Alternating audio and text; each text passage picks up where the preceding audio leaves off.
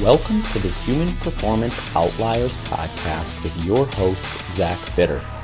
At Human Performance Outliers podcast, we dive into a wide range of topics, including health, fitness, and training strategies, to name a few. If you enjoy the show and wish to support, please visit patreon.com/HPO podcast. If you do not use Patreon or wish to make a one-time donation, please visit the show PayPal page at paypal.me/HPO pod. Links to both of those can be found in the show notes. Also, consider subscribing to us on your favorite podcast listening platform and on our video version of the show hosted on YouTube.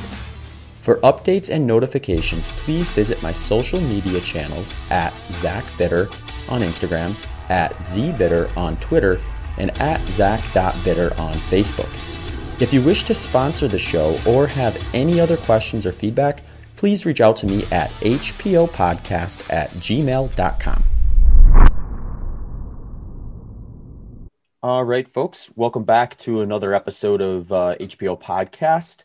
This one will be, I believe, 240 when it goes up, and I am welcoming in Brody to help me break down a couple topics I've been getting some questions about a lot recently, actually, which is a lot of times I'll get questions related to kind of strength work or stretching, mobility, and kind of how that all interplays with, usually when the questions are coming to me specific to endurance athletes, but sometimes just in general too. So I think we're going to go through a few of those topics as well as a few more with Brody. So Brody, thank you for taking some time and coming on HPO.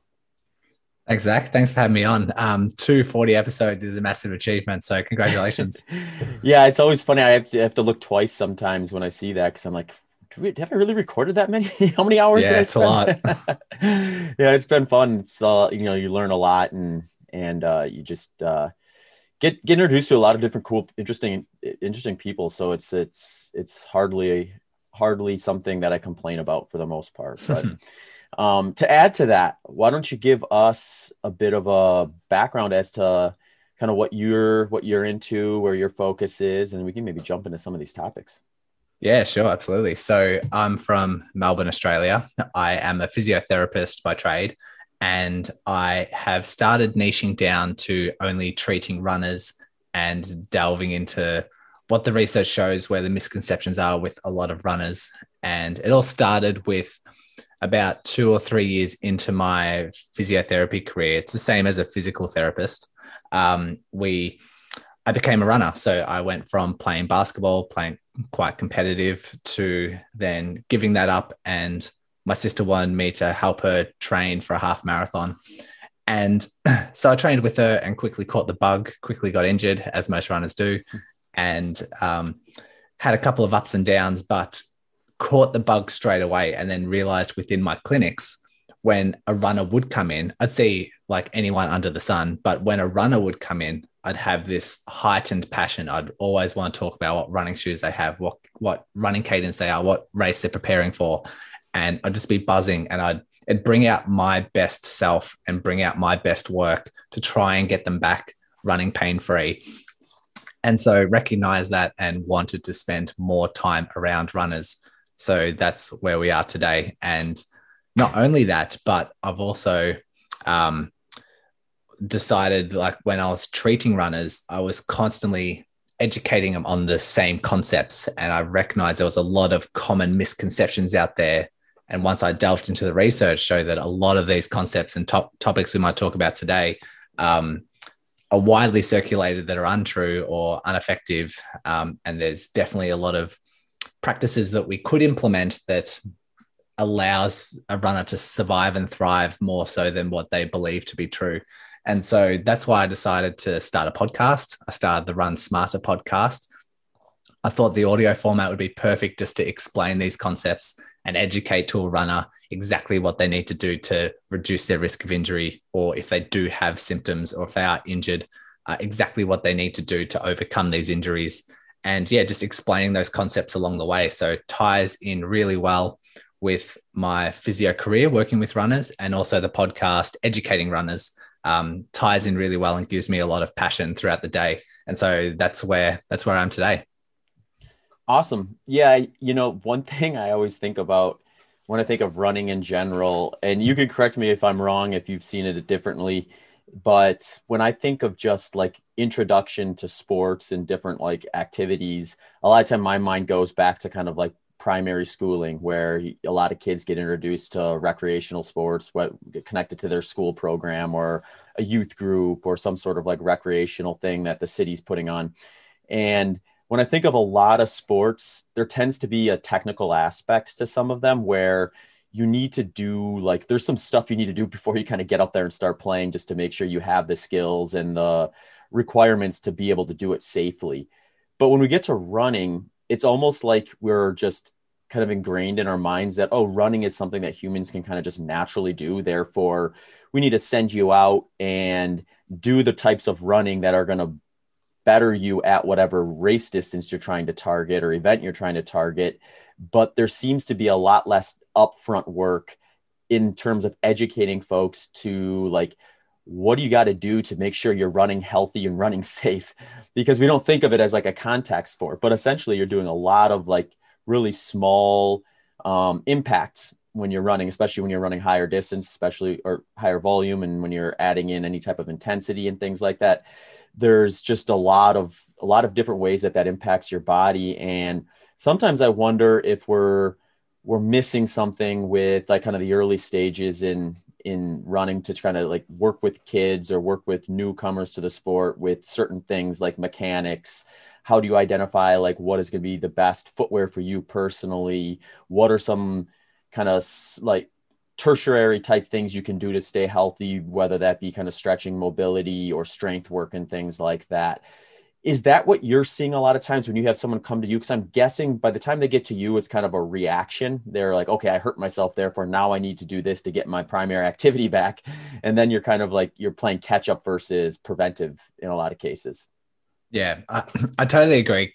Running is a funny sport because you have people start running sometimes in their 30s, 40s, 50s, and they're just like, yeah, I'll just go out and run. And you do say, yes, it is repetitive, small ground reaction forces, but it's actually quite large ground reaction forces as well. We're talking like when it comes to the hip and knee, you're talking 2 to 3 times your body weight every single step. And when it comes to individual tissues, particularly around the foot, sometimes you get up to 6 to 8 times your body weight every single step. And yeah, I do see a lot. They usually get to me when they've come to me, they're already injured and they've already had several months of an injury, or they've had several different injuries and they're just over it and they want to reduce their risk of injury in the future. So they are quite sensitive, quite irritable, quite severe injuries by the time they do get to me. But yeah, running is a funny sport. It's not like a team sport where you play for an hour and a half and then the game's over. A lot of times people will train for a half marathon and then they're like, okay, now I want to try a full marathon. Now I want to try an ultra. Now I want to try a 100-mile. Now I want to try a 200-mile. There's this like limitless, there's this limitless like ceiling that people just want to continue pushing themselves. And if they're unaware of how they can reduce their risk of injuries and thrive, they're just going to continue going until there's a limit, until they start breaking down, because it is infectious and people are quite addicted to running in most cases. And they will continue running until they're injured, and they will continue running. Like if they start developing some slight symptoms and don't change their practices, they'll just keep running until they've got a grumbly Achilles, but then they'll keep running through that Achilles because that's sometimes running's all they know. Sometimes it's their release. It's like their outlet. And so they'll have to continue running until the injury is so severe that they can't run. Then they see me, or then they see their health professional. And by that stage, it's usually a little bit too far down the track and we have to work our way backwards in many cases. Yeah, it's interesting. When I think of runners, I think of just what they perhaps lack in brute strength in the weight room, they make up for with just an ungodly tolerance to mild to moderate discomfort. Yeah. So it's like, yeah, you get that little like nagging injury, but it's not enough to really keep you from enjoying the activity, at least enjoying it enough to continue to do it. So a lot of times I think I see runners try to push it to the back of their mind until it becomes something where every step is so painstaking that they have to kind of find a solution, or it's just, it gets too overwhelming. I did a post and a podcast episode talking around personality, perfectionism, and if it is helping or hindering a runner. And in most cases, it does help. And like a runner's personality in some cases would be the type A, self-driven, self-motivated, which is really, really good when you have a marathon to train for, or you have these goals that you've implemented. And that's where a runner comes into it. They can get up and motivate themselves to train every day. But when they're injured, a lot of times those personality traits turns into like stubbornness, or when they're highly strung professional or perfectionists in their own right, it leads them to running through an injury or returning to running too quickly from an injury, and just overdoing things. And those personality traits can attribute to overtraining and, like I said, returning too quickly. So there are some positive attributes to those sort of personality traits, but there's also you can also recognize that there is some behavior within those personality traits that could lead to injury and can lead to a bit of a downfall in some stages. Yeah, and those traits are accelerated a bit when the injured runner comes in and they're willing to put in 2 hours worth of rehab per day. Yeah, that's right. We're a stubborn bunch, but we're also a very motivated bunch as well. And so it's just trying to use those personality traits to your advantage rather than your detriment. Mm-hmm.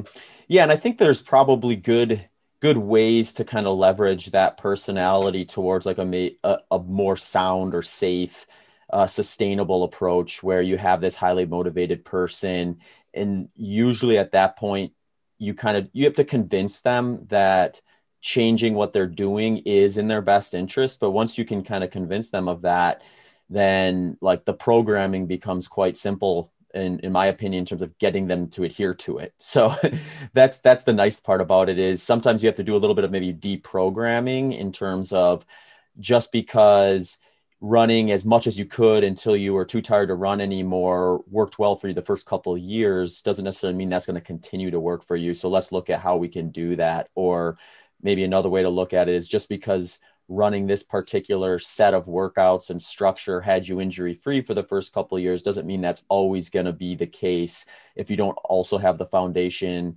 with some of those tertiary activities to kind of help keep you strong and resilient over time. Yeah, totally agree.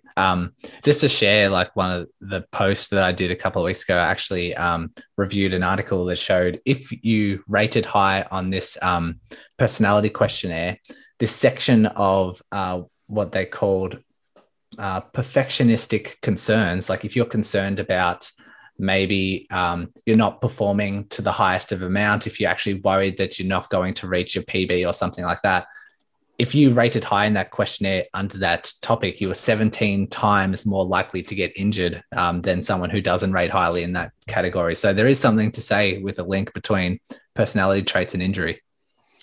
Yeah, that's actually an interesting thought process, just because I've been guilty of this in the past before, where you are in the middle of a training block and you're like hyper fixated on whatever workout is next and how that's going to move you forward long term. And there is something that is a big enough issue that would justify taking a day or two off, or taking a step back and kind of reanalyzing kind of your path forward. And even if it's a scenario where taking 2 to 3 days off can save the entirety of the rest of your program, versus pushing through it and potentially sabotaging yourself to the degree where you need 4 to 6 weeks off instead of 2 to 3 days, is something I kind of see pop up from time to time with that. And I think it kind of fits right in with what you were saying. And no runner wants to take 4 to 6 weeks off. No. That's a nightmare for them. Yeah, that's a death sentence to the pool and the stationary bike. Yeah. Awesome. So yeah, let's jump into some of this stuff. What are maybe we should start with this. What's one of the kind of focus points you like to start something off with? So if like I was a runner and I came to you and said, I'm just getting started with this, I'm really excited about it, I've picked out a race, what are some things I should consider doing outside of just the training itself? Some concepts I like to educate people on is just the fact of your you want to adhere to your adaptation zone. You want to recognize where your adaptation zone is and not have your training too abrupt in order to exceed that adaptation zone. And that's like my very, very first episode of the podcast is called Adaptation Education. And that's exactly why you need to recognize that when you do start anything that's new, or if you've been doing it for 10 years, you have a certain adaptation zone where if you hit that adaptation zone in your training, you will get stronger. As long as you recover afterwards, you will get stronger. You will adapt to the stimulus or the dosage that you've just put your body through and get stronger because of it.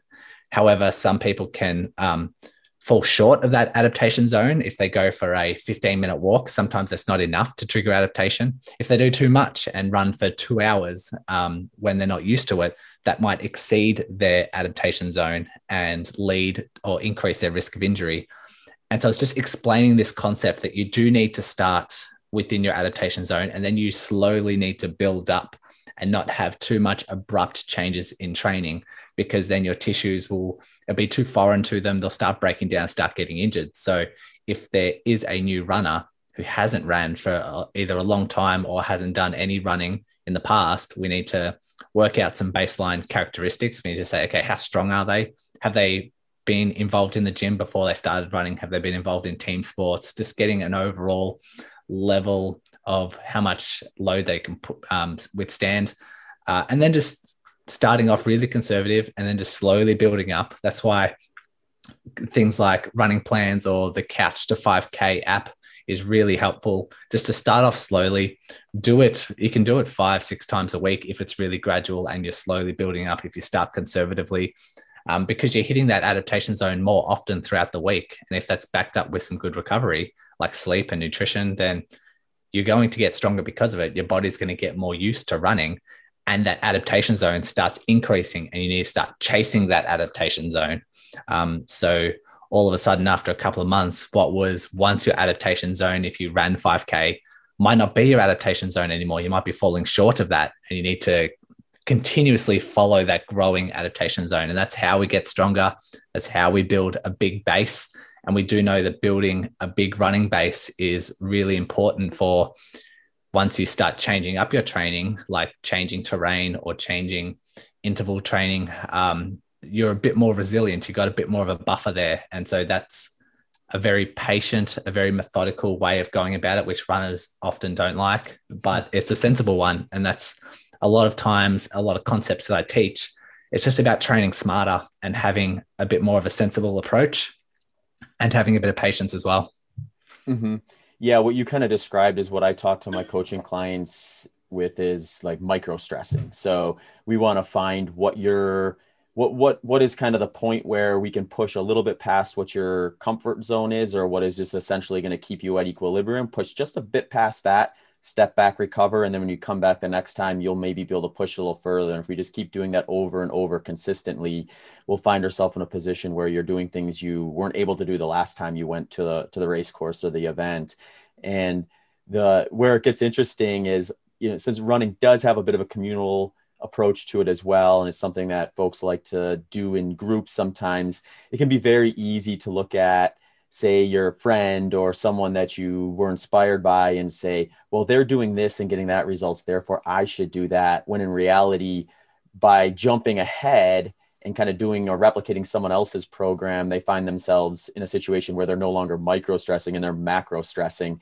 And then it's like, you may have just had this killer workout that you're really proud of in the moment, but if it takes you so long to recover from that one workout that it takes the next workout off the table, our overall volume at the intensity we're trying to target for improvement may actually reduce versus grow by overreaching or macro stressing. So I think that's a really great kind of thing to point out, where you have to really look at yourself as an individual and decide, like, what is your workload threshold at the moment, and start from there. And where it gets even more interesting sometimes, I think, is when you get a runner who's got some experience, but they were deprogrammed a little bit from either an off season or an injury or something that kind of pulled them away from their peak training. And now they have to kind of separate themselves from where they've been at mentally, historically, and recognize, okay, I can get back there quite easily, probably quicker than the time before, but I still need to do the micro stressing versus trying to get right back to where I was when I first stopped. Absolutely. If you've had some off training or if you've gone away on holidays, you will have to start off really conservative. I call it like an embarrassingly slow pace. It needs to be, you almost need to be embarrassed to look at like the dosage that you're doing, but you will bounce back a lot quicker than what it took to initially do that build up. Your body will recognize it quickly, and you'll adapt a lot quicker because the body's had that experience and been used to that. So yeah, it's good to keep in mind. It's encouraging to keep in mind, but just know that it starts off quite conservative. And I do agree, comparing yourself to others can be motivating. Like if you follow elite athletes or if you follow other people, you can draw inspiration and that can motivate you to get out of the house, which is a good thing. But you can't try and follow the same metrics. You can't say, oh, they did this distance or they're running at this speed, let me try and run at that speed. Or I'm not a good runner. This is what like people tend to think. And that's just a disaster waiting to happen. And keep in mind that I know a lot of runners recognize weekly mileage and they know not to overdo their weekly mileage too much. But keep in mind when it comes to your adaptation zone, abrupts in change, like you could just go from changing a different type of shoe. You could be going from a traditional shoe to say like a minimalist shoe and do the same running in that. And that can be a quick, abrupt change that could lead to injury as well. You do need to adapt and get used to running in those shoes. It does need to be a slow process. Terrain is another one. You could be running flats 50 miles a week, but then all of a sudden, if you're doing 50 miles a week involving a lot of hills, that can be an abrupt change that could lead to injury as well. So it's not just the weekly mileage that we need to pay attention to. Mm-hmm.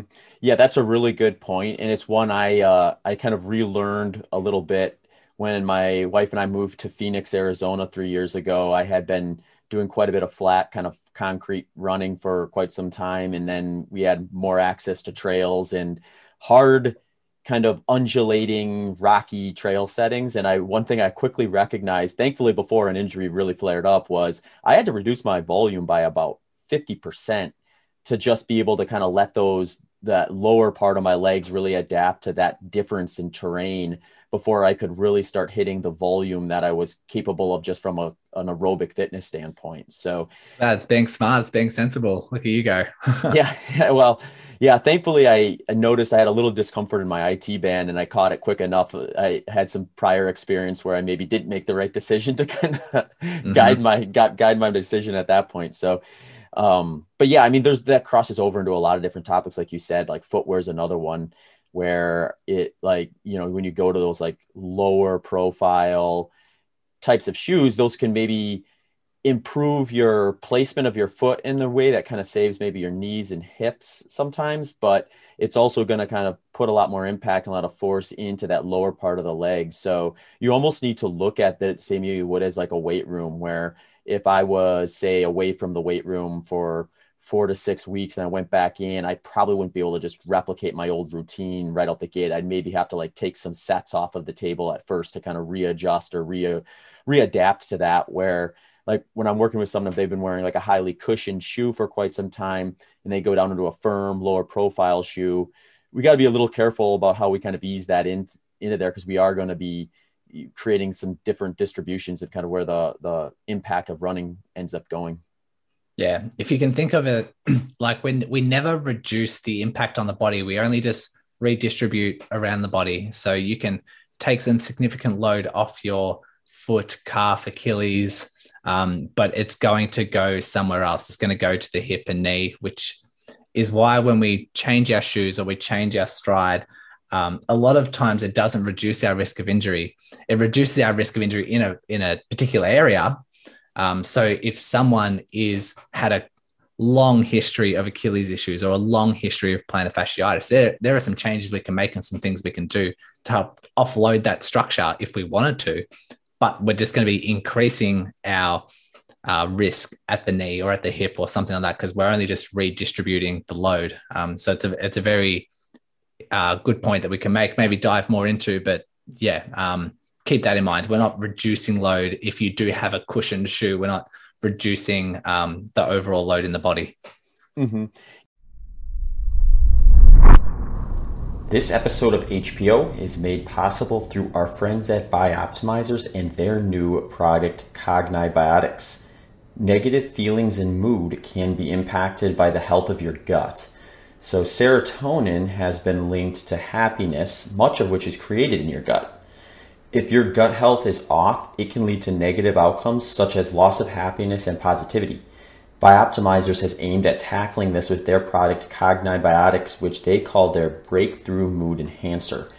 This formula starts with a solid foundation of prebiotics and probiotics to support gut health and positive feelings in a safe and natural way. Cognibiotics also includes 17 herbs that are linked to enhance mood, stress management, and improved memory. One of my personal favorite aspects of trying any of Bioptimizer's products is their full 1-year money-back guarantee. So you don't have to take their word for it. Just try it out, see for yourself, risk-free. Head over to www.cognibiotics.com/human. That's www.cognibiotics.com/HUMAN. And throw in promo code HUMAN10, that's capital HUMAN 10 for 10% off your next order. All right, now back to the show. Yeah, this is actually a good part, I think, to dive in a little bit, because I think there's maybe there's more and you can add to it if you want, but there's like kind of two channels I'd like to kind of explore with this. And one is like the healthy runner and how they should kind of treat that information versus the runner who's already got some sort of issue going on, whether it be knee, hip, or lower leg, ankle, Achilles tendon, foot type stuff. Because if we take that first channel or that first route where it's the healthy runner, one thing I like to use is, or talk to runners about, or to consider anyway, is to develop like a footwear quiver or a shoe quiver, where rather than just having one pair of shoes that you really like and kind of running those into the ground and then replacing and repeating, it may not be a bad idea to have 2 or 3 different shoe options that are different, so that if you have, say, a shorter, faster workout and you want that lower profile, more responsive shoe, and you want to give those lower legs a little bit more of a stimulus, you can wear those lower profile shoes. But then the next day, you may be a little sore in the feet, ankles, calves, and you don't necessarily want to go out and re-hammer that area of the body. So then maybe you put on the cushioned shoe, and now you're kind of alleviating the sore, maybe lagging behind areas of your body, and redistributing some of those forces into the areas that were a little more protected the day before, and use that more cushioned shoe to give the lower legs of your body a little bit of a break. And it can work like vice versa too, where maybe you have like some knee and hip issue, you want a little more precise foot plant for a run, then you pull out that lower profile shoe. So that would be kind of like the preventative approach.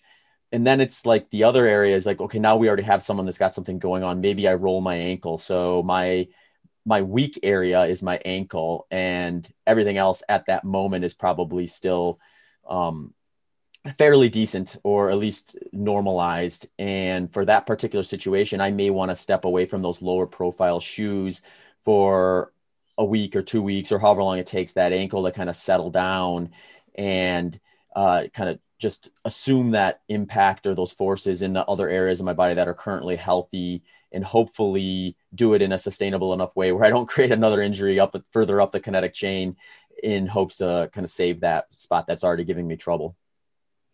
There's a lot to unpack there. We'll jump back to the healthy runner, the one who wants to increase performance or decrease risk of injury, or just wants to thrive in whatever mileage they're currently doing. I completely agree with you. I talk about a runner, if they want to reduce their risk of injury, there's a few things they can do, but one is they can become more resilient. And that is throwing different things at them, throwing different environments, different equipment, different demands, and they don't break down. Like, they want to be as resilient as they can. In order to do that, they need variety. They need to adapt to variety, which takes a bit of time and takes a bit of practice, but it can be achieved. And changing your shoes is one way to do that. And so if you say, for my running, I like running with minimalist shoes. It's a lot more load, or a lot more demand on my feet, calf, Achilles. But I have adapted to those shoes. So I'm very strong in my feet, calf, Achilles. And if there is, I'd also have like a traditional shoe with like a 10 mil heel drop that I sometimes like to use. But I've adapted to those two very different types of shoes, but that's just increased my resiliency. And if you have a runner, if you have a running shoe that you love and that you thrive in, you don't want to change, that's okay. It's okay because you've adapted to that shoe, but you're just going to keep in mind you're reducing your risk. You're reducing your resiliency. You're just staying narrow into one particular field. So yes, changing up the shoes can increase your resiliency, but the same thing like you were talking about, it also shifts the load if needed. And so if I have a calf workout, or if I do a fast session in my minimalist shoes and the next day my calves are a bit sore, I'll probably have a day off. And then the next day I'll probably go to my traditional shoes to give my calves a bit of a rest. They're still working, but it's redistributing the load or the demand away from the feet, away from the calf, away from the Achilles, and more demand around the knee and the hip. And you're just changing the load, you're just changing the environment of the body, because 95% of injuries that runners sustain are these running overload, overuse type of injuries. It's the repetitiveness, it's the thumping the ground over and over and over again, and you eventually will develop an overuse injury. However, if you can change your own environment so that it's not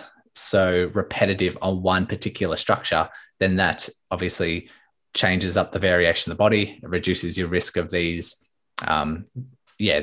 load in one area, and it reduces your overall risk of injury if you continue to change it and change the load, if you're adapted to it. So yeah, totally agree with you with that one. And moving on to the injured runner, yes, we do want to increase less. We'll use an example. We'll say like plantar fasciitis. Let's just say they have had a long history of plantar fasciitis. We can say give them a supportive shoe if they find that that's reducing their symptoms. And we can get them to walk. We can then get them to jog. We then can get them to run in those particular types of shoes.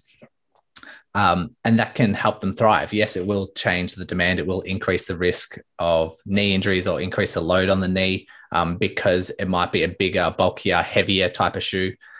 But we also want to keep in mind that once those symptoms are better, we do want to build them back up to where they once were, or build up the capacity within the plantar fascia, within the foot and the calf, so that they can tolerate, say, walking barefoot or running with back to their traditional shoe, or even running with a minimalist shoe and trying to really increase that resiliency.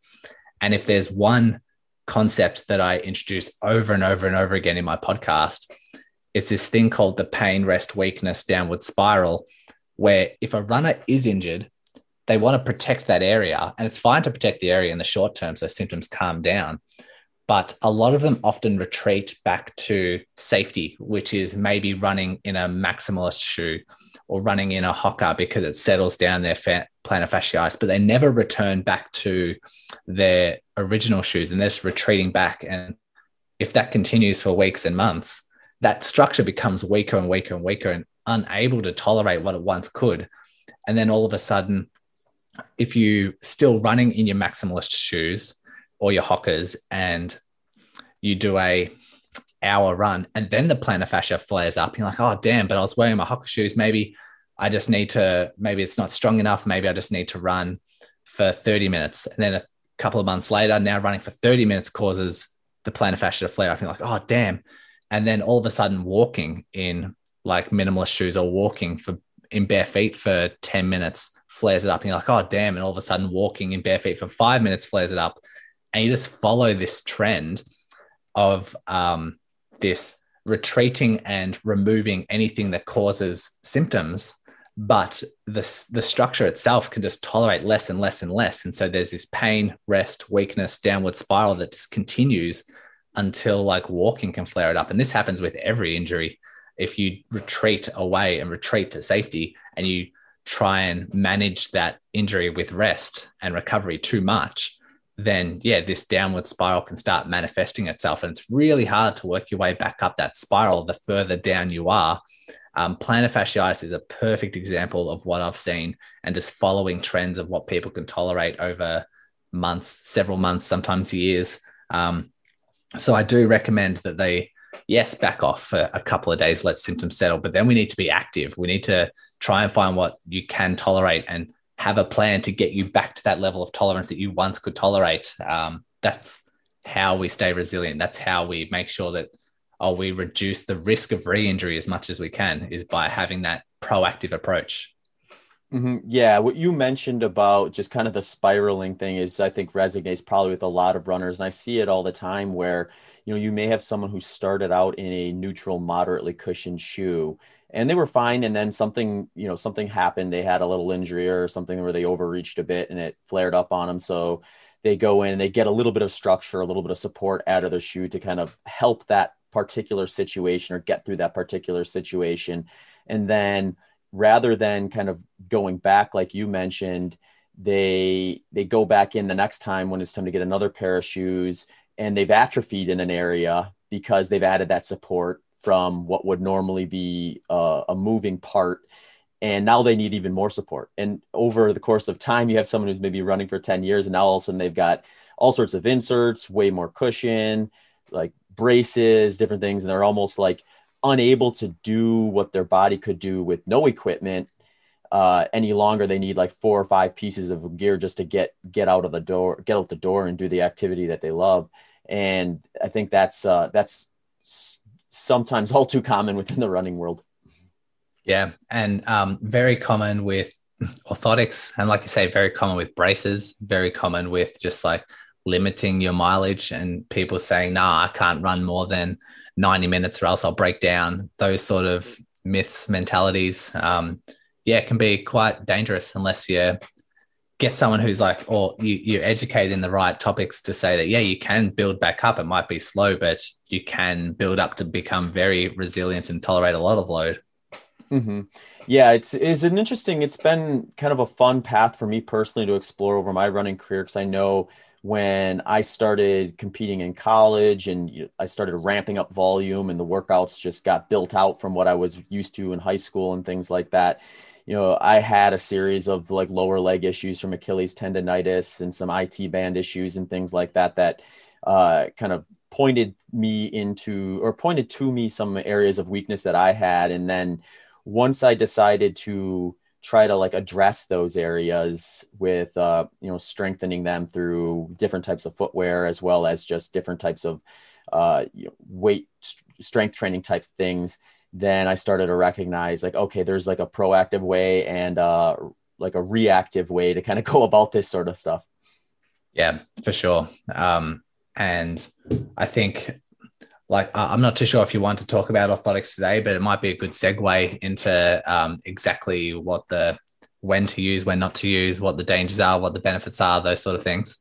Yeah, no, we should jump into that because I think that's a cool topic, because I always thought, and correct me if I'm wrong, but I always think like with orthotics, you kind of almost have 2 scenarios. Oh, I'm sure there's a bunch more than that, but there's 2 that come to my mind right out the gate. And one is someone who actually has like an imbalance where perhaps like, one foot is shaped differently than the other, or there's a leg length variance or something like that, where they need some sort of thing put into their shoes just to help out with something they're not necessarily going to be able to outgrow, versus a person who uses an orthotic because they've got some sort of discomfort that was triggered by maybe overreaching or, wearing a footwear product that wasn't ideal for their particular gait and their particular mechanics.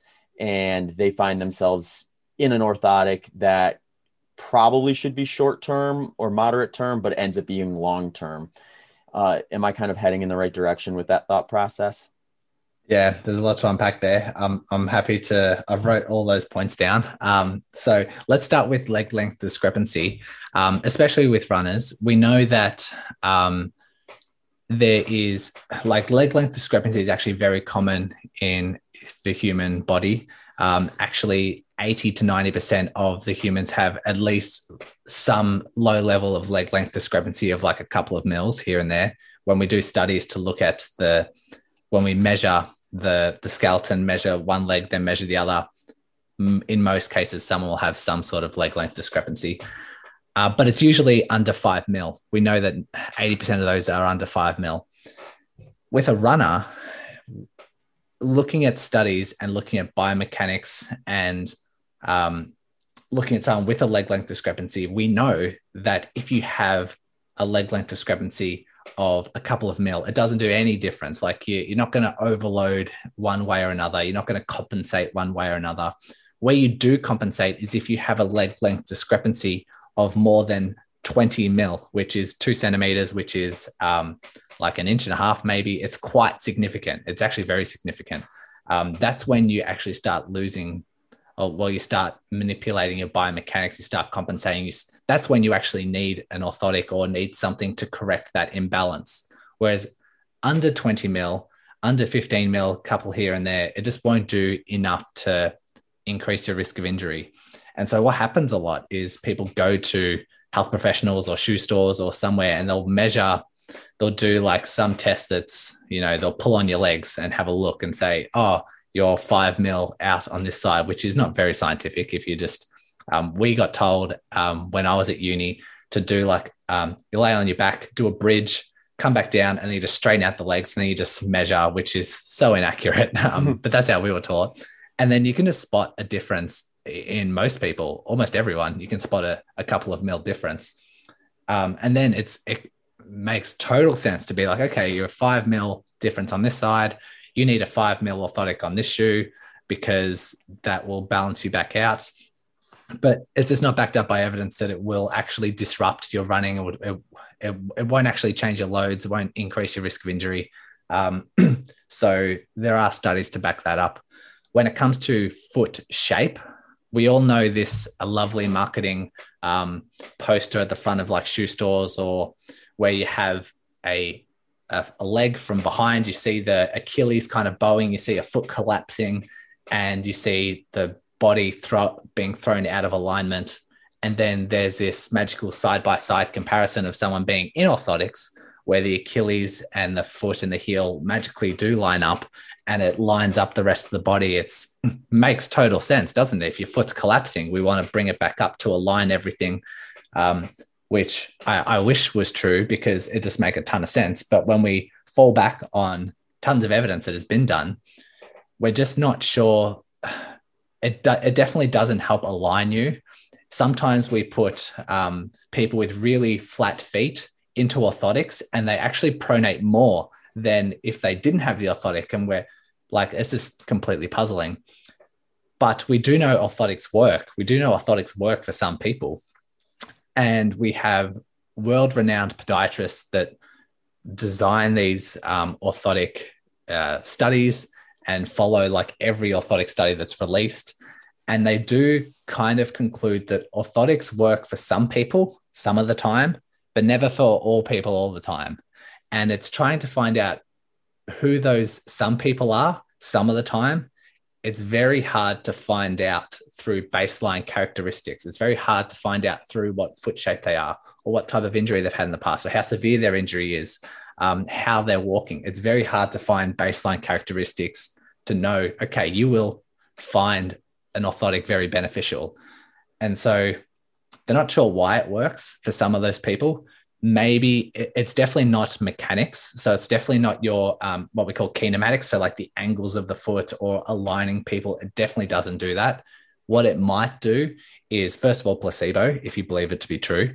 Second of all, it might be kinetics. It might be changes. Your foot can behave exactly the same, but the demands on certain tendons and certain muscles can change. Like it can offload demands on certain parts of the body. That's very hard to study, very hard to measure.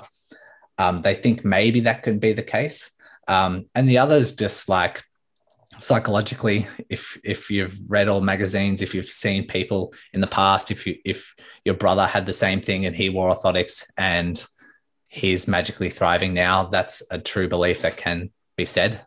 But if that's just left everyone completely puzzled, it's really simple. All you need to do is if you have pain, or if you want to give orthotics a go, just give them a go. It's a test. And if you find your symptoms are relieved, then that's perfectly fine. That's awesome. You should use orthotics. However, if they don't benefit you, if you don't have a relief in symptoms when you try orthotics, and they can just be cheap off-the-shelf orthotics, if you're not finding any benefit with them, don't wear them. But some people will find benefit, so then you use them. but we want to make sure the perfect point that you made before, we want to make sure that they're short term. If you have plantar fasciitis or if you have some sort of foot pain and you do find benefit with orthotics, yes, let's wear them. Let's settle down all these sensitive areas, but let's build up your body. Let's increase the amount of resiliency in order to not need the orthotics. Let's wean off the orthotics and then build up your capacity, build up your strength as much as we can so that you don't need them in the short, well, you don't need them once you wean them off and you don't need them in the future. So keep that in mind. It is something that I see people are over prescribed. If someone gets plantar fasciitis and they measure your feet and say, oh, you're overpronating. Well, you've been overpronating your whole entire life and you haven't been injured. You've only been injured when you've gone from running 50 miles a week to running 100 miles a week. That's not your foot pronating. That's just you overloading your body. And or you've done too much work in bare feet, and that's just or you're standing too much and your job requirements have changed. So you're standing more than what you usually do.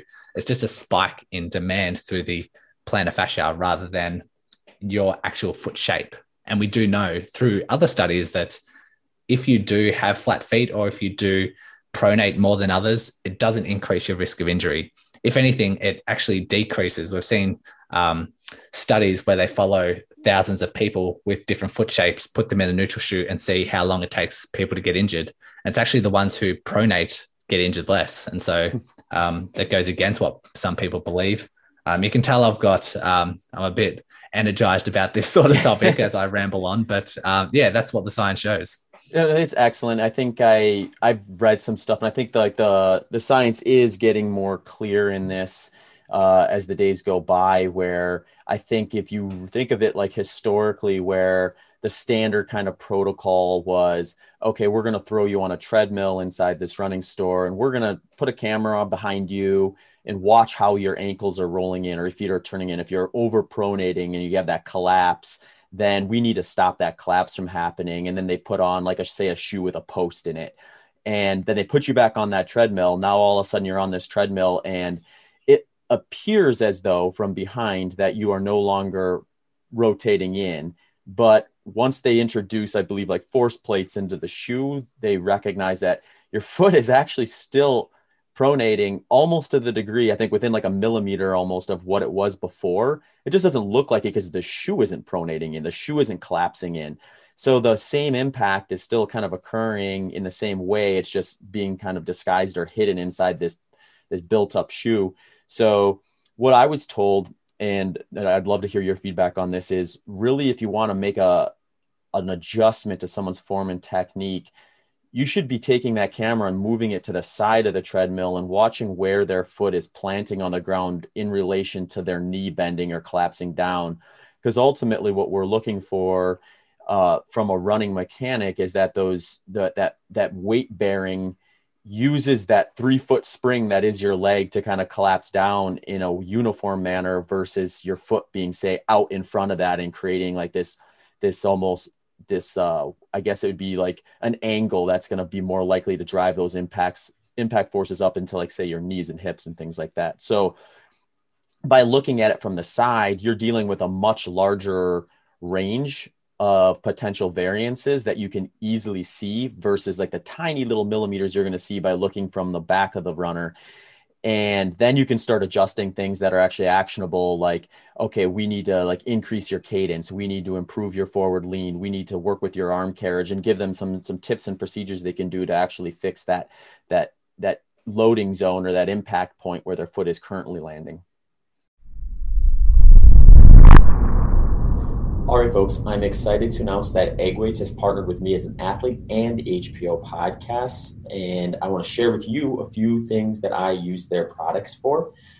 First, I love their run pods, which are these ergonomic weights that are 2 pounds that fit right in the palm of your hand.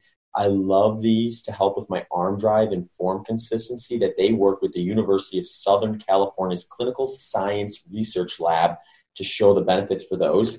On the strength side of things, I'll actually sometimes go all the way up to their 5-pound handhelds here for box jumps and lunges.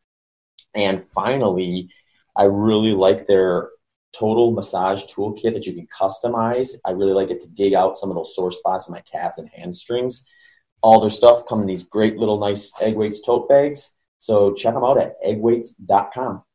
That's EGGWEIGHTS.com and enter promo code ZACH15 for 15% off your order. That's ZACH15 for 15% off.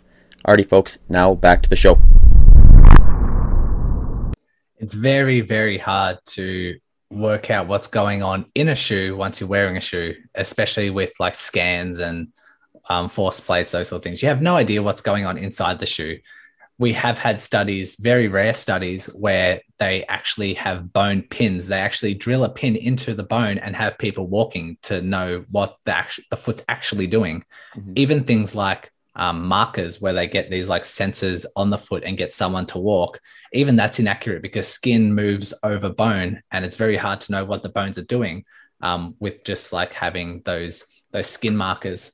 And so it's very, very tough to know. And you're exactly right. If you see someone pronating and then you put them in a shoe and all of a sudden they're not pronating, well, you're just looking at what the shoe's doing. You're not looking at what the foot inside the shoe is doing.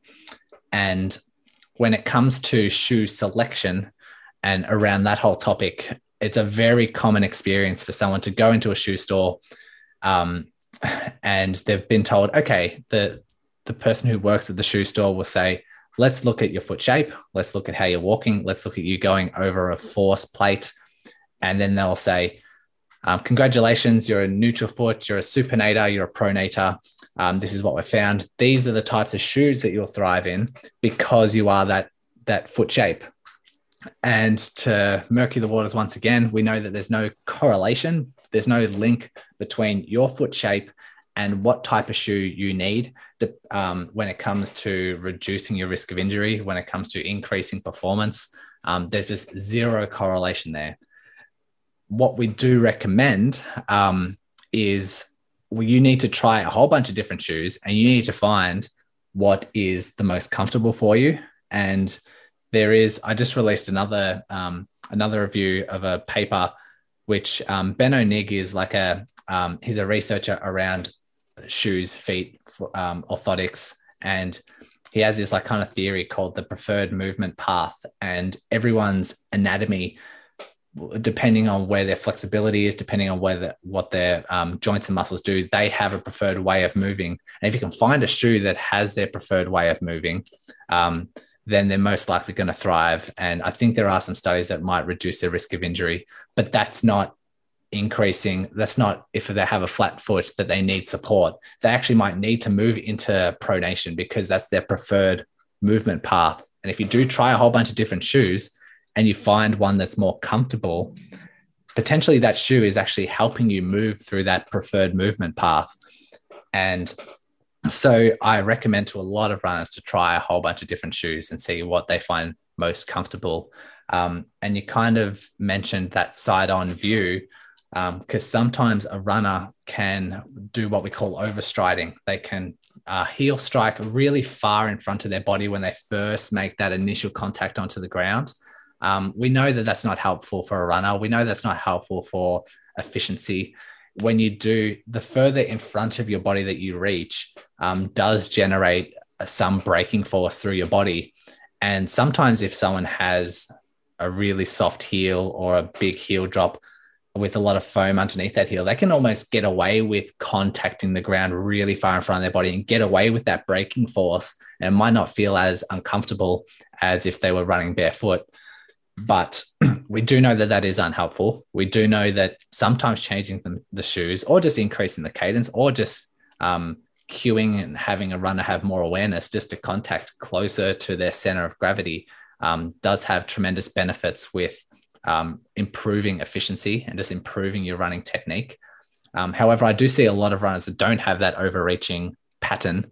They probably don't need to change their shoes if they're enjoying or they find their shoe that they're running in most comfortable. And so if I was working at a shoe store and I would ask a runner, okay, what is your previous history of running injuries? If they don't have a lot of running injuries, I'd say, what do you find most comfortable? And then I'd ask, do they want to increase their running performance? If they really want to increase their running performance, I'd say potentially a lighter shoe. We know that lighter shoes by 100 grams do increase running efficiency. But if they didn't want to increase their performance, if they didn't have a long history of running injuries, I'd just find one that they're comfortable in. I'd find a shoe that they find most comfortable. If I look at them on treadmill and they're not overreaching, don't have that braking force, I just give them that shoe that they're thriving in already, and they've already adapted to that shoe. And so that's what I'd do if I was working at shoe stores. Mm-hmm. Yeah, it's funny. I think I see a lot of specialty shops do this really well now as they kind of getting caught up with the current research and some of this stuff where, like, what I like to tell people to sum it up is like, if you go into a specialty shop, what you should be looking for is someone who's an expert at taking 100, if not 1,000 different models by different brands and narrowing that down to maybe 3 to 4 choices that you can kind of put on and then tell them which one feels best to you. Because ultimately, like you said, you want to have that user-based feedback where this shoe's the most comfortable for my gait, my mechanics, and is, not going to create any type of like awkward positioning that is going to, potentially create an overuse injury for me if I try to run in this product. So I understand, like, it can be overwhelming for folks when they think like, well, like, where do I start in identifying my comfort when there's hundreds of potential options? But that's where I think leaning on the specialty stores are important, because they can you can go in there and give them some feedback as what's worked for you, what's felt comfortable in the past.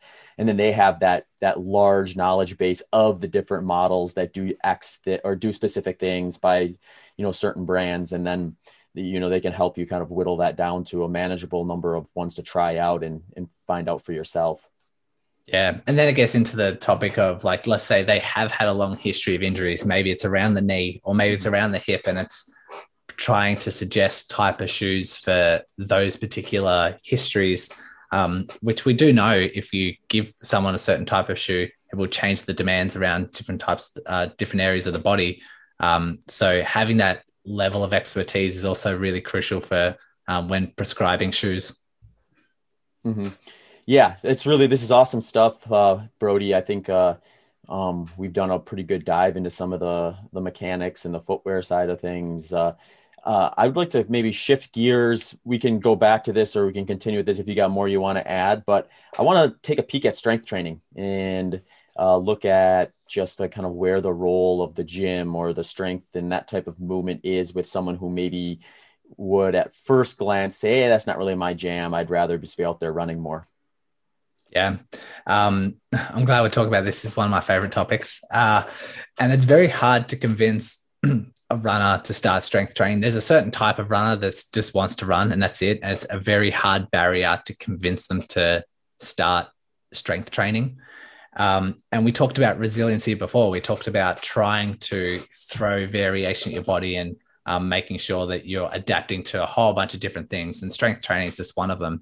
And there are a ton of evidence, mountains and mountains of evidence to show the benefits of strength training for running performance, for endurance performance. So doing some strength training will help your marathon time. It will help your ultra time. It's those, it sounds counterintuitive if you want to do an endurance-based sport that you should train your body for as much endurance as possible and just train the muscles for muscular endurance. It just makes sense. But we have certain buckets within the body. We have this endurance bucket, we have this strength bucket, and we have this power plyometric sort of bucket that we want to fill, and we want to be like, we kind of want to have our energy and time spent in some of those buckets. If you're an endurance athlete and you're running 4, 5, 6 times a week, your endurance bucket is up to the brim. It's full. Your strength might not be full, but when people eventually go to the gym, what do? They do body weight exercises because that's what they're very good at. And it's what they thrive at. So they do their body weight, calf raises, push-ups, squats, lunges. And what they're trying to do is, let's just say they're following like a high rep. Let's say they can do 3 sets of 20. Let's say they can do 3 sets of 25, but that's just what they thrive in. You're just trying to fill up that endurance bucket that's already full to the brim through your days and days of cardio throughout the week. Spend some time doing some strength work because there is, like I said, a ton of evidence anywhere from the 5Ks upwards shows that strength training will help improve that distance. And you want to start, if you haven't had any particular gym experience, if you haven't had much history with lifting weights, then you start gradual. You might need to start with body weight because We don't want an abrupt change in your body. We want to slowly adapt, as we've discussed, but we need to have the goal in mind to slowly increase those weights. We need to slowly build up so that you're doing 3 sets of 10. It's quite tough to do like that 10th rep. And then we want to increase the weight once you've adapted, once your technique is fine, once you're safe in the gym, to even go heavier and do, say, like a 6 rep max or an 8 rep max, so that you're doing a squat where you can, during the 6th rep, it's really tough to do. And 7th is so tough. And you can just push out an 8th rep and you couldn't possibly do a 9th rep. And then you load the weights and then and you do, say, 4 sets of those. It's that level of heaviness that you need to try and achieve to get to. It could take months, could take 6 to 12 months to get to that stage, but should be a goal in mind, because there are studies where you get 3 different groups of people. They all do their same level of running. They all have baseline characteristics. You get one group to do a whole bunch of endurance-based strength work, you get a whole bunch to do like heavy strength work, and you get the others to do heavy and also plyometric strength work, and then have a look at their marathon times. And you can see that the ones that do the strength work, the heavy strength work, and that third group that do strength plus plyometrics, they get better. Whereas the ones who just do the bodyweight stuff, they don't improve to the same degree. And so there's some really well-designed studies there to prove it. And sometimes that's enough evidence to convince someone, okay, maybe I should start doing my strength training, which is very good. But you also become more resilient. You also tolerate a different level of load through your knees and through your feet and through your hips. And it just overall contributes to better, more resilient body. There isn't really evidence yet available to show that strength training reduces risk of injury. Once you are injured, strength training needs to be within your rehab. It 100% needs to be, a ton of evidence for that. But because injuries are so multifactorial, we haven't had a well enough design study to show that strength training will reduce your risk of injury. However, if the evidence does highlight in the future that's just icing on the cake, but it will improve your running performance and you will become more resilient as a result of it. That's interesting. I've got a couple questions around that stuff. First is, like, with the injury prevention or the lack of the evidence there, is there an angle at which that's being explored from an imbalance standpoint? Because I think of just like from like, you get a runner, especially I think like you get the road runners they're kind of always training for, say, a marathon. It's always flat. It's always hard surface. It's always very, very linear. And they may develop a situation where, like, say, their posterior chain is weaker and they have an imbalance. Is there any argument to be made that some strength work that maybe targets the posterior chain would be a potential alleviation of future injuries because now you're more balanced than you would have been in the past? I follow a ton of experts that are really like the best in the world at following this sort of stuff. Mm-hmm. And in all of their minds, it makes so much sense that strength training reduces your risk of injury, that if you did have some imbalance, getting into the gym and strengthening up your weak links will reduce the risk of that particular injury. But we need to consider how tough it is to design a study that we have the confidence of knowing that strength reduces the risk of injury. Because we could, let's just say if someone has a weak posterior chain, and then we have to take, like, say, 50 people that have a weak posterior chain, train half of them to do that, to strengthen up their calves, hamstrings, glutes, and the other to stay completely consistent, and then track their injuries. The ones that are training the posterior chain, they might have some sort of training errors along the way and get injured.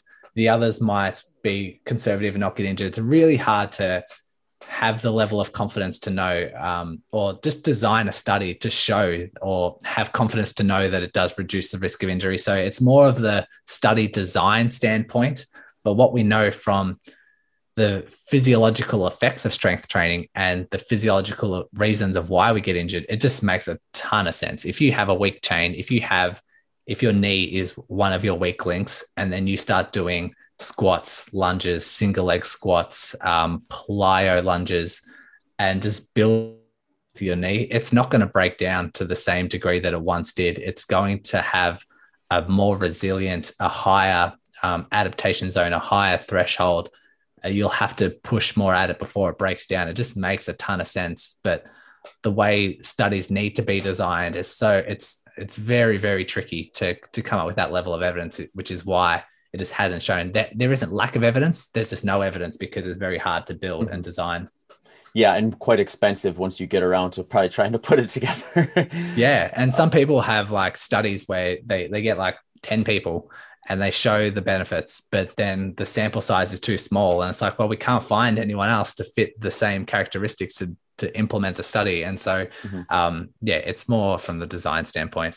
Sure. So let's change gears a little bit with the performance side of strength work. Then if we use that same example, is the evidence towards strength for performance, is there any indication that, say that you have that person with the weak posterior chain, and since it's weaker in the later stages of an endurance event, when things are just starting to break down, you're getting to that limit of what you're capable of, is the evidence for improvements with strength work more efficiency based then? Because if I think of someone with a weak posterior chain out there running at the very end of the race, they may have some imbalances in the sense that they're no longer running in the most efficient mechanic that they had in the beginning when things hadn't broken down. Is that where we're seeing some of these benefits from strength, or is it something different altogether? We're seeing most of the benefits around, like you said, being more efficient when you're in steady state, like when you're not pushed to exhaustion. You are utilizing oxygen a lot better. You're utilizing your muscles a bit differently. Like you've already tipped off your endurance with your running and with all the cardio that you're doing. Tapping into that strength work just seems to make the muscles more efficient. The whole way you utilize, redirect the blood, redirect like the concentrations of oxygen to the level of the muscles, and you just achieve a steady state, or you become more efficient at utilizing oxygen when you tap into these certain levels of strength. If someone is breaking down, if they're at the end of like they're pushing themselves to the limit, and at the end of an endurance event, they're starting to drop form and let's just say lose technique or become less efficient as a runner. That's, I guess, in my mind, that's similar to they probably just haven't built up enough endurance for that event. Like if you start training your endurance at those stages, it's hard to say that strength will help them run better technique further into an endurance event. They're probably needing to adapt to more of that longer endurance event, like maybe train closer to that distance. And so that they're working on their endurance, they're training with more within that endurance. But yeah, the benefits when it comes to strength training is this utilizing your oxygen more efficiently and reducing or improving that oxygen consumption. And you're just achieving a steady state at a faster distance, if that makes sense. So you could either be running at the same speed as someone next to you who hasn't strength trained and you're not feeling as tired, or you can push yourself to the same intensity as that person, the same perceived level of exhaustion, but you're traveling faster than they are. And so it's just all about that oxygen efficiency and utilizing like a better steady state. Mm-hmm. That's interesting. So we know that strength training is going to be effective. And we talked a little bit about just maybe some of the procedures as to like what to do with like the heavier weights, which, sometimes I think endurance athletes in general are starting to get that message. I don't see as many people heading over to like, the mats and just doing 200 sit-ups and a bunch of push-ups as much as I maybe used to, which I think is good. But what are some go-to strength movements that you like to kind of get people started with as like kind of foundational movements that are going to be good kind of things to implement into your program? Yeah, it can be simple. It can be squats, lunges, calf raises, deadlifts, like just those sort of 4 movements that's all you need to do if you want to keep it simplistic. I do say strength training can be a science. It can also be an art. You have a lot of personal trainers or health professionals that do like getting quite fancy. And sometimes a runner does like variety. They do get bored of a particular exercise and need to change it up. But if we're talking about the research and we're talking about what type of exercises does improve a runner, we're talking about squats, we're talking about lunges, we're definitely doing some level of calf work, trying to do calf work with a straight leg and also with a bent leg. As soon as you bend that knee and do some calf raises, you're tapping into more of your soleus muscle. And when you contact the ground as a runner and when you push off as a runner, your leg isn't completely straight. It's slightly bent, which means that you're working different calf muscles than if you were to do straight leg calf raises. So you do want to do calf raises with straight legs, but you also want to do it with bent knees. So that either be, if you're at the gym and have a seated calf raise machine, you can do that. Or if you don't have a seated calf raise machine, you can do some calf raises, but keep the knee bent at about 15 degrees. So it's only just a slight bend, just unlocking, but staying at that same angle the entire time throughout the duration of your calf raise. That can work the soleus muscle rather than your gastrocnemius. And yeah, that's a little tip that I'd definitely implement if you wanted to improve your running. Split squats, like Bulgarian split squats, like I said, lunges, deadlifts, and any variation of those foundation movements that keeps enough variety that you adhere to the strength training and that you still do it twice a week, because that's the kind of frequency that we're aiming for. Yeah, definitely do that. I do have in my podcast a whole season dedicated to strength training and covering all these myths, because people will say straight away, I don't want to become a big bulky gym goer because if I put on a lot of muscle mass, then I'm going to be too bulky to be a runner. They also say that I just need to train my muscles for endurance. And they do say that if I strength train, that I'll be too sore throughout my running week and it's going to inhibit my or impact my running once I start getting out there. And the season in my podcast is busts a whole bunch of those myths and just make sure that your training intensity and your training frequency is at a good amount. I don't know if you want me to elaborate on a couple of those myths, but it's there if you want to check it out. But just know that you're not going to put on a whole bunch of muscle mass. You're not going to be as sore as you think. And we do need to work strength rather than endurance. Mm-hmm. Yeah, no, I think this is great information. And one thing I usually recommend, and I'd love to hear your feedback on this, is when you are putting in some of that lower body strength work into your training plan, I think for a lot of folks, it makes sense, assuming you can do it with your schedule and just your energy levels, is place those on the same days as you're doing something a little more intense from the running side of things, because then you're keeping those type of like more power-based, faster running type things all in one category. And then that next day, assuming you're following a hard, easy, hard kind of rhythm with your training program, you're keeping your harder days hard and your easy days easy. So you don't have a scenario where like maybe you go to the track one day and do 400-meter intervals, which is going to be much more explosive than say your long run.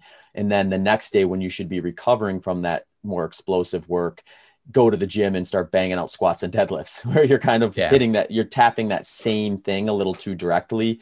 And I guess you're getting into almost like a block style of workout at that point. So maybe there is some efficacy there if that's what you're trying to target.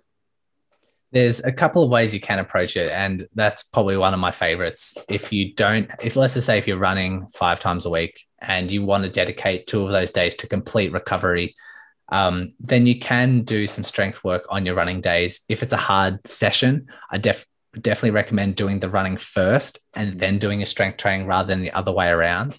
If you do have the luxury of time, studies will show that if you keep the running session and the strength session 8 hours apart, then your body will adapt to both, rather than if you do it too closely, the body is sort of thinking to themselves, what do you want me to adapt to? Do you want me to be a runner or do you want me to be a gym goer? What do you want me to strengthen up? What do you want me to adapt to? If those sessions are a bit too close together. However, you're still going to receive, if you don't have the luxury of time to split them up into morning and night, and you do them in the same session within a couple of hours, you will still receive the benefits. It's still worth doing. It's just not, your adaptation process won't be as efficient as if you were to break them up. But yeah, it can just be as simple as breaking it up into 3 different movements. Do those 3 movements. It'll probably take you half an hour to do your full sets of those movements. And yeah, you can definitely do a hard session and your strength-based sessions on one day, and then leave your next day for recovery and just a really light run, or even just a rest. But if someone's constantly breaking down with different types of injuries, or they're constantly getting injured, and they're running 6 times a week, and they need to do strength training, it's probably worth taking out that 6th running session of the week and replacing it with a strength training session, because you're constantly getting overuse injuries. Maybe you're doing too much running. Maybe we just need to replace your running with another form of cross training. Could be swimming, could be cycling, could be strength training, and just allowing your body just to shift gears and do something different, where you're still staying fit, but you're just not doing that repetitive running motion over again. So if someone is, 1, if they're training more than 5 times a week, and 2, if they are constantly getting injured, then maybe it's something we need to consider. Mm-hmm. Yeah, that's a really good point. Because I mean, there's always going to be kind of the standard recommendation that is essentially attempting to kind of catch the average person, or the person who's that they were expecting doing things a certain way. But then when you finally get down to it, it is an individual thing where you want to look at what is your scenario versus what they're expecting that you're doing. Yeah, what's their history? What are they like as a human? It's definitely worth factoring in. And same with like the shoe issue. We want to base it on the individual. We want to base on how they like to run, what their history of injuries is like, and what they thrive in. It's a very similar concept. We just really want to tailor as much as we can. Mm-hmm.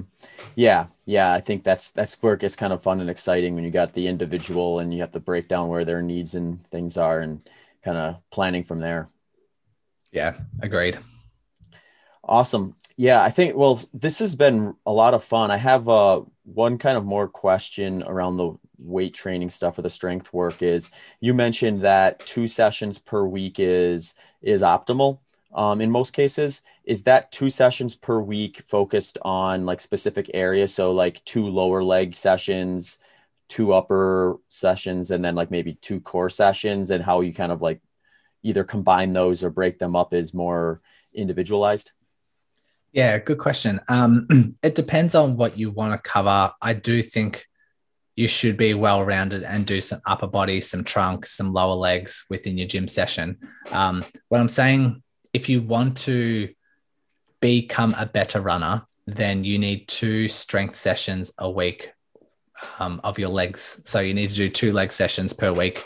And say on the first session of the week, it might be squats, lunges, calf raises. And then the second session might be squats again. It might be deadlifts. It might be split squats, or something along those lines. If you are just starting out, and depending how you want to do upper body, you're not going to become a better runner if you like really work your upper body, but variety is very good as well. So if you want to mix up some sort of core and some sort of upper body throughout the week, then it just makes sense. You just become an all-rounder. But when it comes to frequency, if you are just starting out and you want to adapt, if you're just doing body weight exercises because you haven't done any strength training before, 3 times a week, you'll adapt faster than if you were to do it twice a week. However, so you want to do like a little and often if you wish. Once you start getting heavier and you start getting, say, just like a generic delayed onset muscle soreness, DOMS the next day,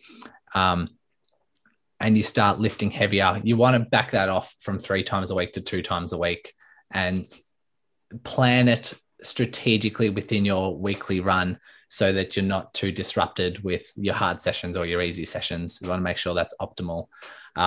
So 2 sessions a week with heavy strength work will increase your level of strength. It will build you up. If at a point in time you have to back that off to once a week, you're no longer building up strength, you're maintaining the strength that you have gained. So if you, let's just say you're training for a marathon, in the early days, you do 3 times a week because you're only just doing bodyweight exercises. Then you get, say, 4, 5, 6 weeks in where you start going heavy, you back off to 2 sessions a week, and you build up strength along the way throughout your marathon training. If it gets to, say, 6 weeks out, or 6 to 8 weeks out of your marathon, and you want to prioritize more of the running, you want to tailor to specificity, you want to start doing more tailoring to the time of day, the endurance, the distance that you need to cover, the types of foods that you need to eat during that race. You want to try and really get specific. Then we can take out one strength training session a week and just do once a week, because that way we're maintaining the strength that we've gained, and you adapt and become more specific in your training to that marathon event. So that's a way that you can structure it. And that goes to say how we can utilize the frequency of your strength sessions throughout the week to get the best outcome, the best performance. Awesome. No, that's great. This has been just a ton of information. I think it's gonna be really valuable for folks, especially if are exploring strength work to get into it, or have dealt with injuries, or just trying to avoid it in general. A couple more questions. I lied actually about the strength training stuff. I got a few more. What do you think about actually two questions here. So with the core and the upper body stuff, does that follow the same recommendation of focusing more on low repetition, high weight, or is that a little more flexible in terms of just like the rep freak, or the rep count, I guess, and the weight load with on the strength side? To be honest, I don't know. To be honest, like if it comes to benefiting a runner, I haven't seen any evidence. I don't think there will be any evidence. But if you want to do some upper body stuff, I will say this, if you don't want big arms, if you don't want like a big chest or a bulky shoulders, arms, if you want to stay lean, you won't put on muscle mass if you are doing cardio throughout your week. So you can lift quite heavy. You can do like your bicep curl, shoulder press, pecs, lats. You can do all that quite heavy. And if you're still doing running several times a week, you're not going to put on weight and you're not going to get bulky. You might get more defined. You might put on a little bit of muscle mass, but the ones who are big gym goers or bodybuilders, they're eating like so much throughout the day, and they're working out differently. They're working out 4 to 5 times a week in their strength sessions to try and put on as much muscle mass as they can.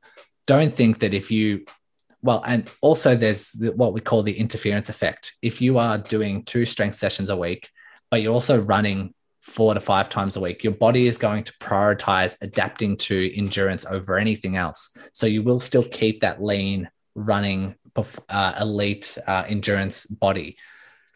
So keep that in mind. And you're not eating to the same amount of those as those bodybuilders. You're not having the same amount of protein or just eating mountains of food. Force feeding yourself. Yeah, exactly. Yeah. It's such a different process to try and put on muscle mass. And in fact, it's almost like bodybuilders put in so much time and so much effort to put on any sort of muscle mass.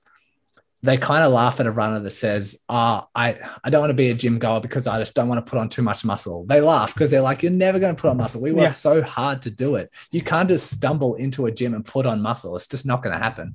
So you will become more defined, but I will say you can lift heavier weights with your upper body and with your core, and you won't become this big bulky gym goer.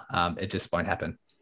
Yeah, if you wander into like a bodybuilder forum and share that you're worried about adding a couple extra pounds of muscle from a few weight room trips, they're going to laugh at you because they'll be like, well, it took me a year to get those last couple of pounds of muscle. Yeah. Imagine if a gym goer said, I might want to start investing in running, but I just don't want to be a sub 3 hour marathoner. You just laugh at them. You'd be like, what the hell are you talking about? And that's the same thing when people talk about putting on muscle mass in the gym. Mm-hmm. Yeah.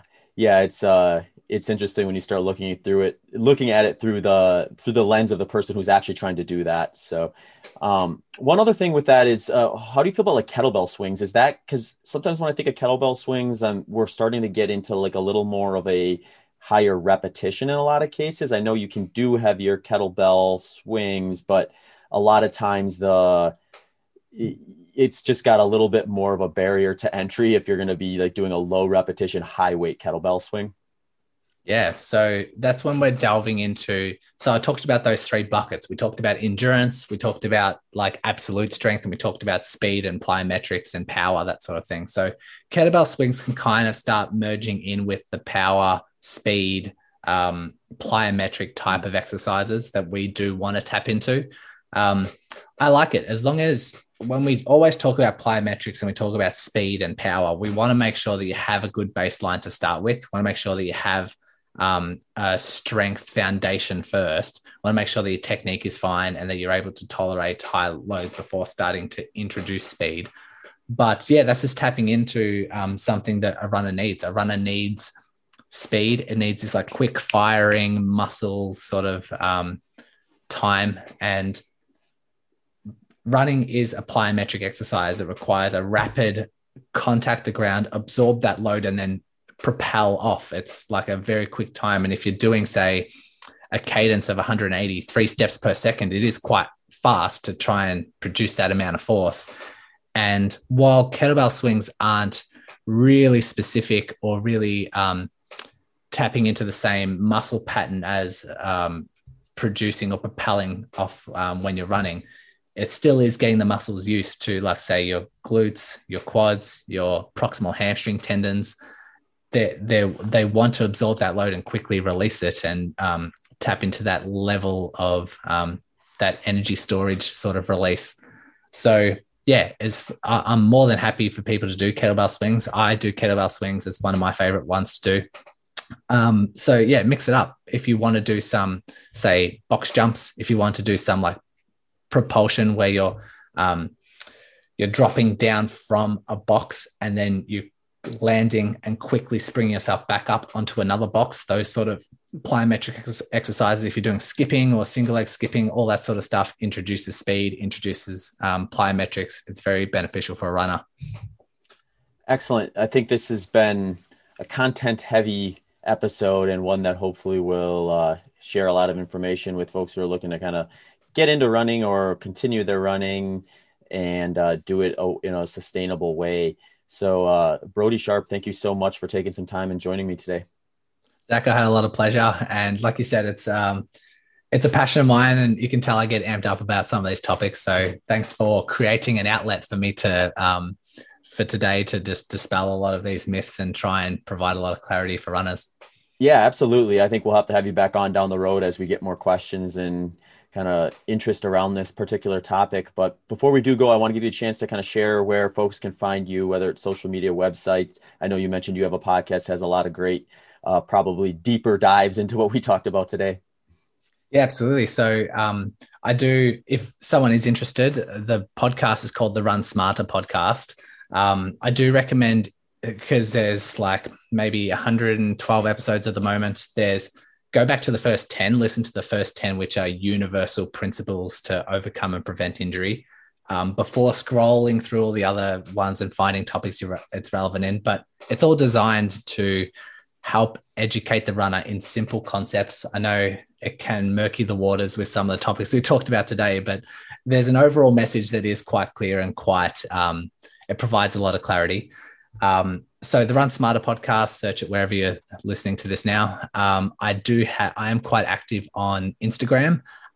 It's at Run Smarter series is my handle. And I do release some blogs and review some research articles on that as well. And the website, if you want to improve your running knowledge, it's runsmarter.online is the website. Awesome. That's very cool stuff, Brody. I'll be sure to link that stuff in the show notes too, so listeners who are interested can easily click over and find out what you're up to and check out some of those podcast episodes. So thanks again for coming on, HPO. Thanks, Zach. Take care. Hey folks, Human Performance Outliers podcast is growing, and due to the growth, we are looking to take on some new sponsors. So if you feel like your company or organization would be a good fit for our audience, please do not hesitate to reach out to hpopodcast@gmail.com. Thank you. Thank you for listening to this episode of the Human Performance Outliers podcast. If you enjoyed the show, please consider checking out my website at zachbitter.com or my social media channels at ZachBitter on Instagram, at ZBitter on Twitter, and at Zach.Bitter on Facebook. You can also support the show by subscribing and leaving a review on your favorite podcast platform. If you have any questions or comments, please do not hesitate to send me an email at hpopodcast@gmail.com. Thanks again for tuning into the show.